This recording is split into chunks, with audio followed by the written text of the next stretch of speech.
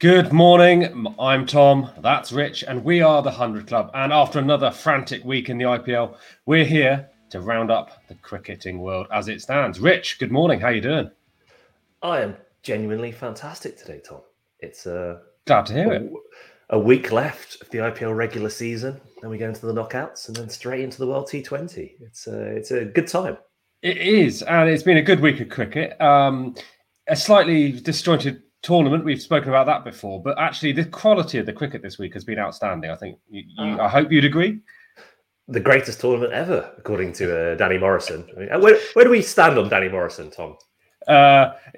If I thought saying hashtag before any word was commentary, then I'd like him. I don't.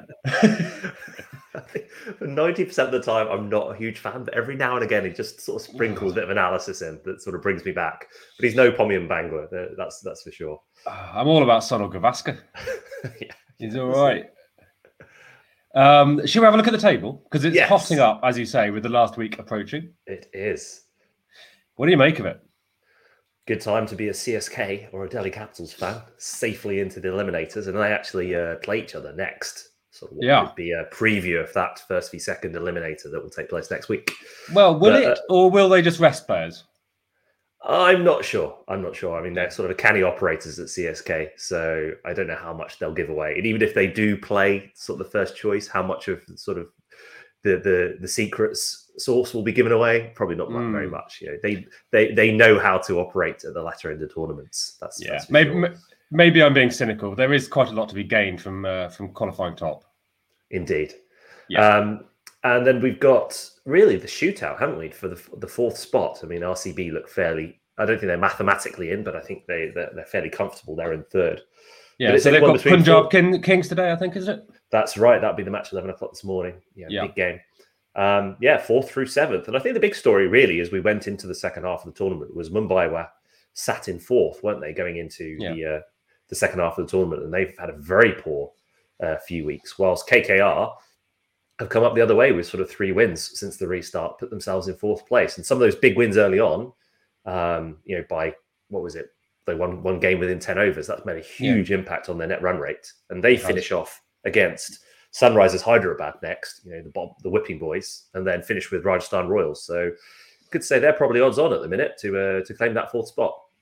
Yeah, I fancy them. They're looking, as I said, I think last week, they're looking like a form team at the moment. There were some surprising results, though. And as you say, four teams, all on 10, playing for that fourth place. Anything could happen. And I think we saw a bit of that in some of the games this week. So if we look about, if we have a look through what we liked or otherwise from the games this week, maybe starting with the games yesterday, because we saw in the second game yesterday, Rajasthan Royals beating top team CSK by 7 wickets on an absolute belter of a pitch. And that has absolutely transformed the Rajasthan chances of making that fourth spot, I think. Yeah, I think it looked like CSK were going to get up to something sort of 150, 160-ish.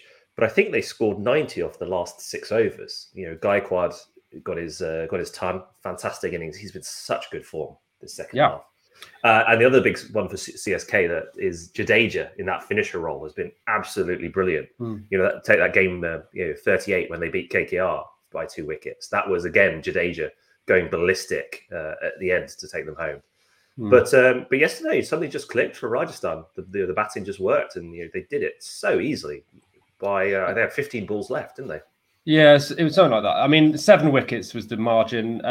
It was all down to me. I mean, let's not take anything away from Gaikwad's innings, because fantastic. Now wearing the orange cap proudly around in the outfield with over 500 runs in the tournament. But then that power play from Rajasthan, I think they hit 81 in the power play for 1. That's right. They were 81 for 1 in the power play. It was an absolute assault. Evan Lewis, 27 off 12. Jaiswal again impressive, 50 off 21. Yeah, and then Dubé got some runs as well. So very impressive chase by the Royals. It was, and Sam Curran and Josh Hazlewood were on the receiving end somewhat.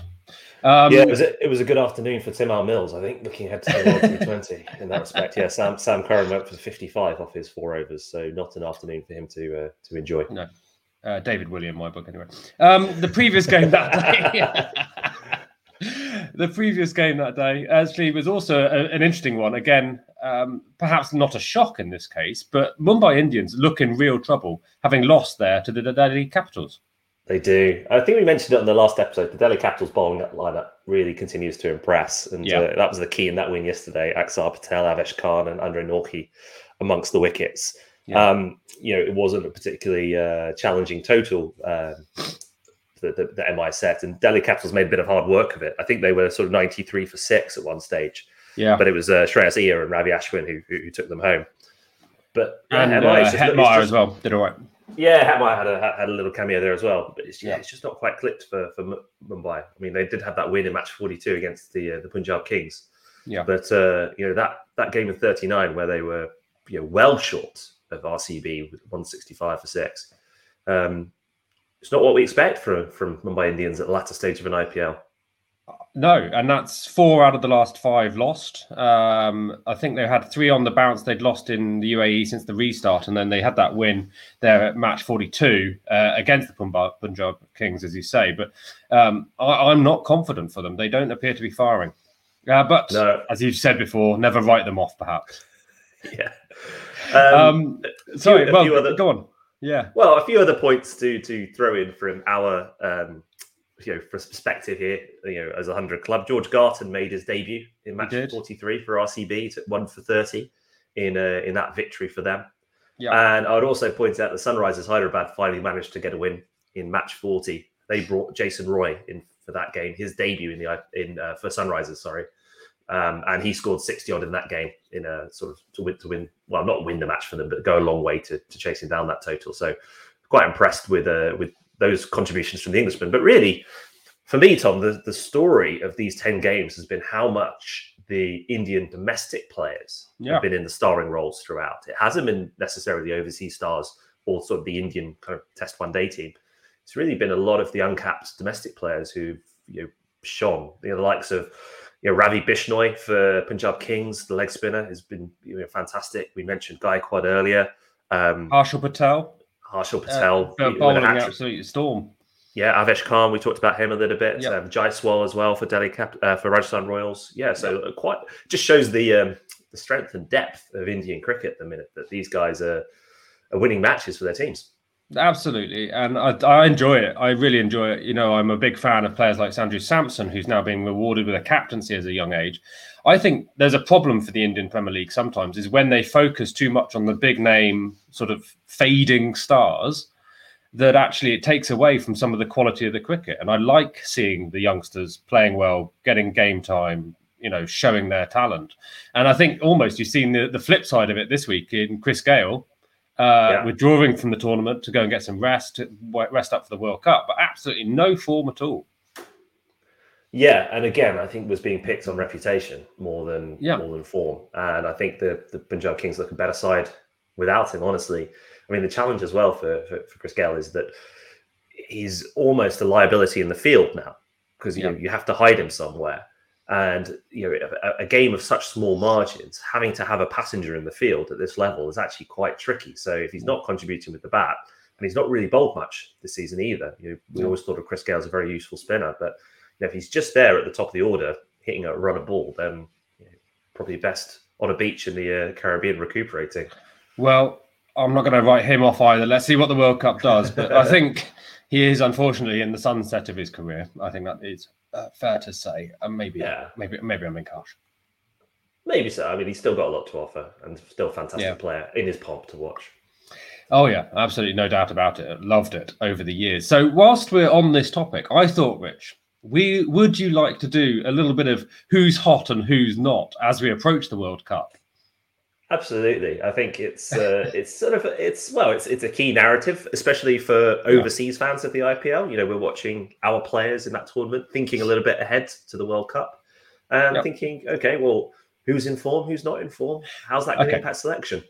So I don't think you'll take long to work out whether they're hot or not when I show you the pictures. But I'm going to bring up actually 2 honourable mentions straight up, actually, for players who aren't going to the World Cup, but who might have been going in Glenn Maxwell and Faf du Plessis, who are both playing really well in the IPL.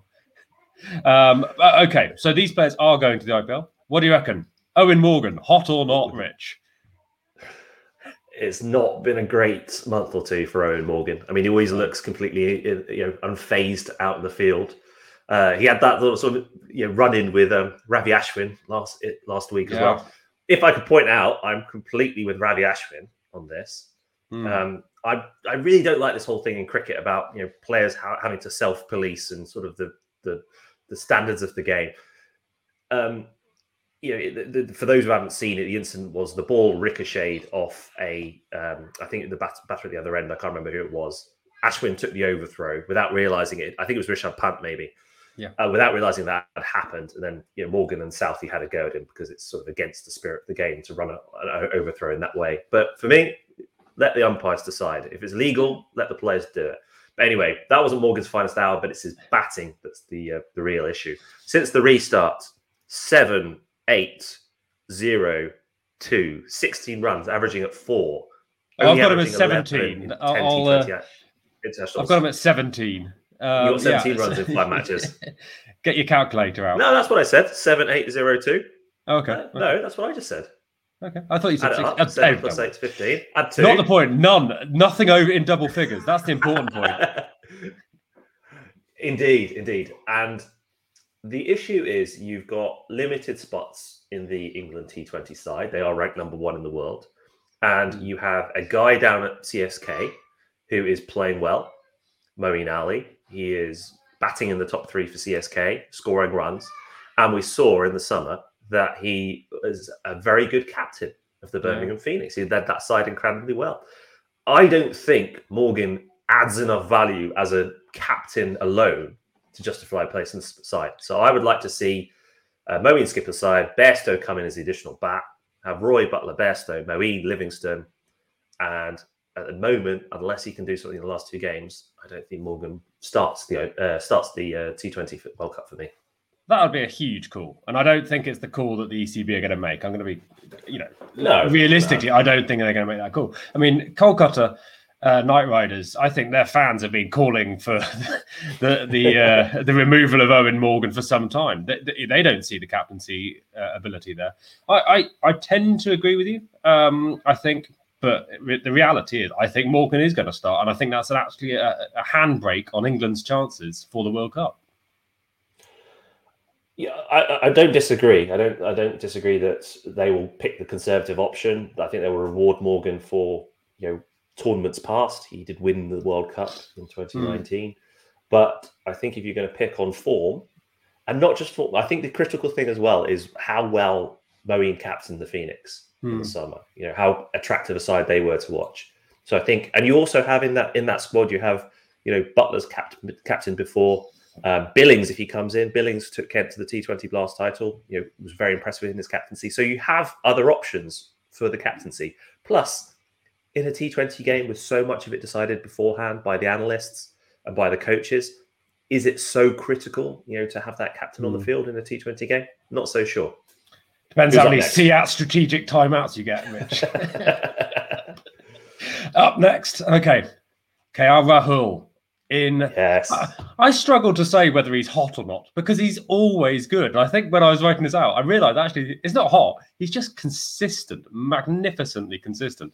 But if he can come into a streak of form, I think he is right now. So since the IPL restarted, averaging 39.5 with the bat, that's pretty good, right?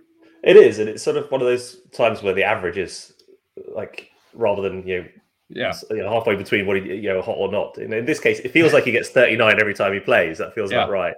And had that very impressive knock the other day against KKR, where he ended up with 67 or 55. Didn't quite make it over the line, but was the spine of the innings, as you said there. But also the impressive thing there was the way he paced it. So batting in the power play with Mayank Agarwal, he was quite happy to knock it around whilst Agarwal was the aggressor. And then when it looked like sort of they needed to get the ante, then he was able to sort of bring out some of his 6 hitting options. So I think that's the kind of impressive thing for me. It's the way he kind of paces his innings and reacts to what's happening at the other end. He's a real cricketing brain. He's a team that a player that India will definitely build around. I think it's the kind of player that England might want Darren Milan to be, or Australia wants Steve Smith to be in there.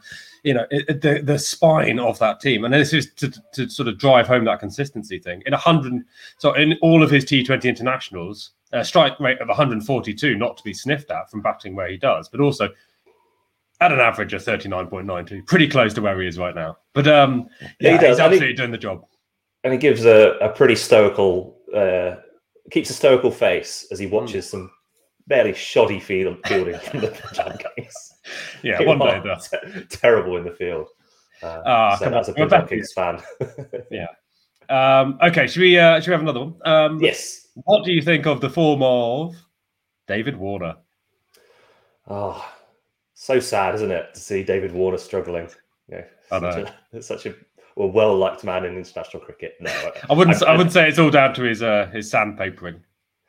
I don't know. I've never met David Warner. He's probably a perfectly nice chap. He is not in good form. He's not played internationally this year. As you said, just 2 runs in 2 matches. But even before that, he was actually scoring a reasonable amount of runs. I think he had 195 runs in the tournament to date. But he was only going at just over a run a ball, which is not good enough in modern T20 when you're opening the batting. Yeah. And it's not like Australia don't have options. We talk back to players we've watched this summer in England, and Josh Inglis was called into the squad. He's been very destructive at the top of the order. He had 2 centuries, I think, this summer in T20. So it's one of those things. Players get older, new players come in, and that's just sort of the march of Father Time. So I think David Warner will be struggling to get into the Australia side. He's got time to rebuild himself, but I think the more worrying thing for me at the moment is actually some of the possible off-field stuff that's going on at the minute. It's clear he's not a happy bunny. He's not even travelling to the Sunrisers games at the minute, and there's some cryptic Instagram messages going around. I don't know if you saw them. He's just not in a good place, I don't think. And so at the moment, you wonder about throwing him into the glare of a World Cup position. Yeah, and we've talked about it before. It's this issue of players being away for a long time from friends and family. You always got that issue of the fact they're in bubbles, not necessarily have the freedoms they might do otherwise. I'm not sure situation in terms of whether the family with them at the minute in the UAE. I don't think they are. So I think it all takes a toll. It's not they're not just robots playing the game. And but you're right. What I think the biggest thing is sometimes you see a player who's out of form, and they're finding ways to get out. But when you see them hitting their shots, you think, okay, well, that's the player I remember. So like Gale might get 6 and be out, but it sort of hits a monster 6. Warner hasn't even looked like the Warner of old when I've seen him in the last few innings.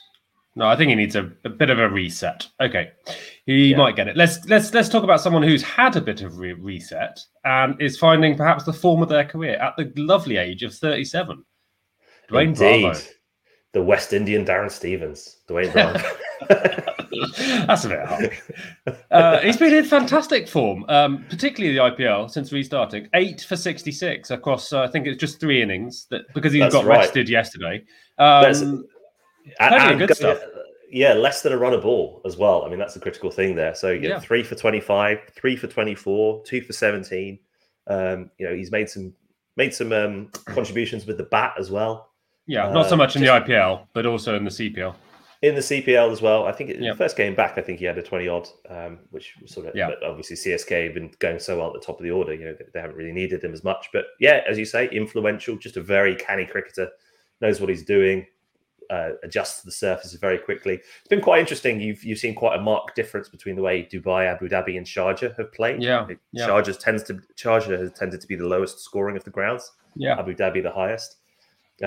I did see one comment saying that as it cools down slightly in the UAE as going to the next month, that the pitches might retain a little bit more moisture, might quicken up a little bit as we go into the next phase.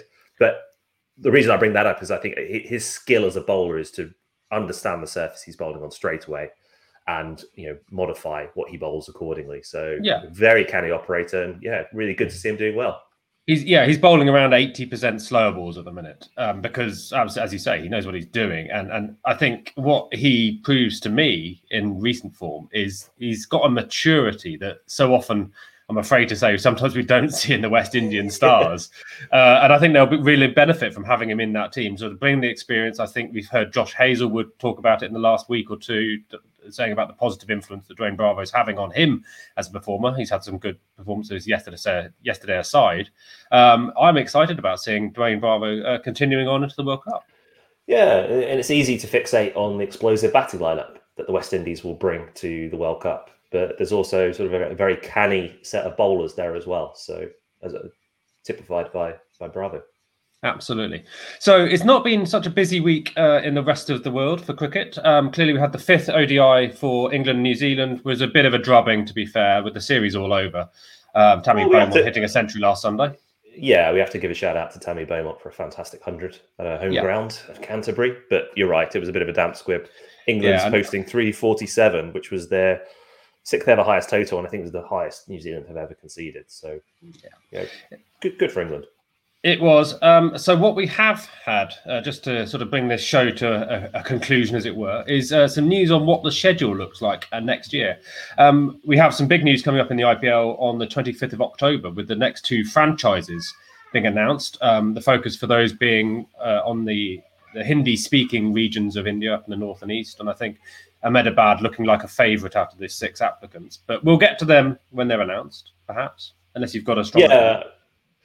Well, I mean, Ahmedabad would make sense. You've got the Modi Stadium there, 100,000 capacity. And you did have Gujarat Lions in for a couple of years before they dropped out. So I don't know who the other team would be in the north. I mean, maybe somewhere Uttar Pradesh, huge population, doesn't have a team at the minute. There's potential up that sort of way. I'm hoping for Garam Masala because it's such an amazing ground, a beautiful setting. But that's probably not the criteria they're going to be using. It's going to be the number of thousands of crore being offered. I would be put it this way. I would be very surprised if Ahmedabad doesn't get a team. Yeah, let's put it that way. So let's have a look instead at the English schedule announcements for this week. And not all of these are 100%. Some of this is conjecture, but it looking like the following are shaping up. And we've spoken a lot on this program podcast about how English scheduling is terrible. So have they made enough choices here? So the 100 in the Royal London Cup, the ODI format, will run concurrently again next year through August. Can we say that's okay for a second year? Yeah, it's okay.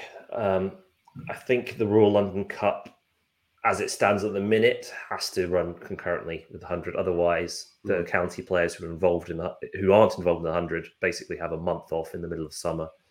Don't think that quite works. It becomes a developmental tournament.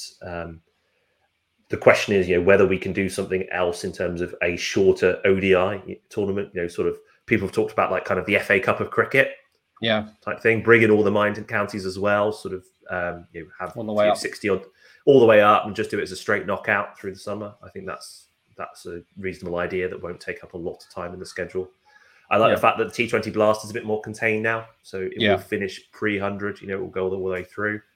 And then the international cricket comes in as well, and good to see as well that we're playing the Netherlands. So three ODIs against the Netherlands in late June. I think that is good. I think they'll be shuffling around the dates a little bit, but it won't be the 18. Let's be brutally honest. It'll be a sort of not England A. You know what I mean? But it won't be like the first choice team, I don't think. But it'll be a chance actually for some of those players to come up and show a bit in a good quality competition.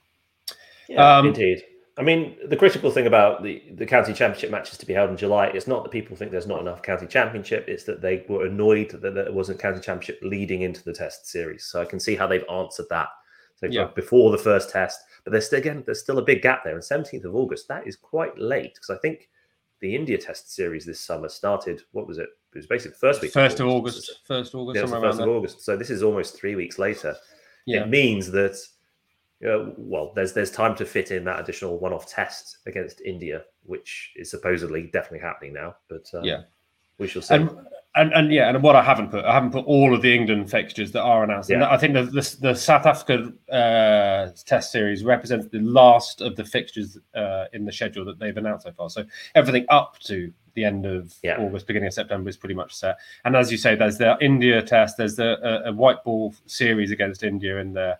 I think that's at the end of July, just dovetailing neatly with the start of the 100. I don't know if they're trying anything there. Trying to be too conspiratorial. Maybe that we might one day see the BCCI release some players for the 100 or something like that. Who knows? Yeah, we'll see the winner of the 100 play the winner of the IPL. That'd be good. The Super Championships. Okay, Rich, that's been That's been a decent canter through. A lot of IPL business to look forward to this week with the eliminators and the qualifiers up from next Sunday. So we'll be looking forward to those, along with a good smattering of international cricket this week. So hopefully you're going to be able to keep an eye on it. I will do my best. Good. And we hope you can too as well. If you have any questions, stick them down below in the comments. Whack us a like and a subscribe. We do really appreciate that. And otherwise, we'll see you here soon on the 100 Club. Bye.